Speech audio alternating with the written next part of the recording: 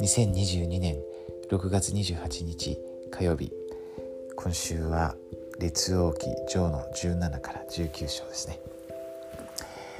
本当にこのエリアのエピソードたくさん出ていますね。本当に印象的な話がたくさんありますけど、この最初のところですね、この17章の今日ちょっと長いですけど、ちょっと全部読みたいなと思います。この、ザレパテ、のヤモメのところに行きなさいと、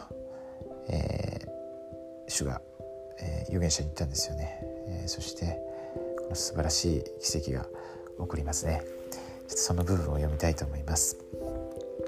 その時、主の言葉が彼に望んで言った。立ってシドンに属するザレパテへ行ってそこに住みなさい。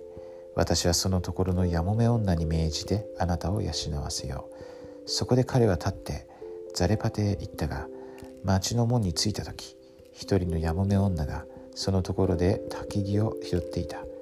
彼はその女に声をかけて言った。器に水を少し持ってきて私に飲ませてください。彼女が言ってそれを持ってこようとした時、彼は彼女を呼んで言った。手に一口のパンを持ってきてください。彼女は言った。あなたの神主は生きておられます。私にはパンはありません。ただ亀に一握りの粉と瓶に少しの油があるだけです。今私は焚き木 2,3 本を拾い、家へ帰って私と子供のためにそれを調理し、それを食べて死のうとしているのです。エリアは彼女に言った。恐れるには及ばない。行ってあなたが言った通りにしなさい。しかしまずそれで私のために小さいパンを一つ作って持ってきなさい。その後あなたとあなたの子供のために作りなさい。主が雨を地の表に降らす日まで亀の粉は尽きず瓶の油は絶えないとイスラエルの神主が言われるからです。彼女は言ってエリアが言った通りにした。彼女と彼および彼女の家族は久しく食べた。主がエリアによって言われた言葉のように亀の粉は尽きず瓶の油は絶えなかった、って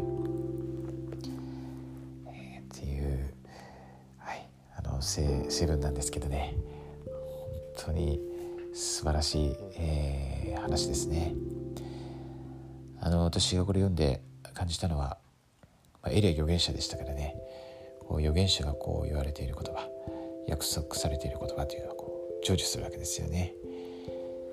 ですからそれも私たちも同じですよね。今主は預言者を通して霊的な推進力を得るようにですね、招いておられます。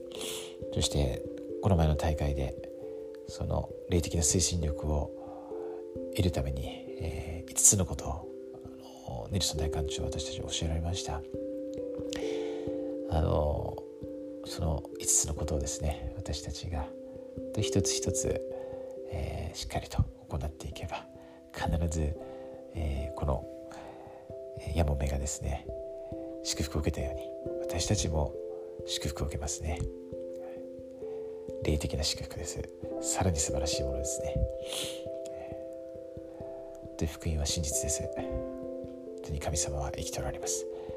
そしてこの当時ですね、北王国に、エリアという偉大な預言者を主は召されたように、今この時代にこの全人類のですね、この地球上にラッセル・M・ネルソンというですね偉大な預言者を召しておられます。そしてその方が霊感を受けて私たちに約束されていることは必ず成就しますね。ですから私たちはその霊的な推進力を持って毎日生活し、そして主の技に携わって主の最高に備えていくならば、私たちは本当にその素晴らしい未来が待っていますね。そのことを心からイエス・キリスト様の皆によって証しします。アーメン。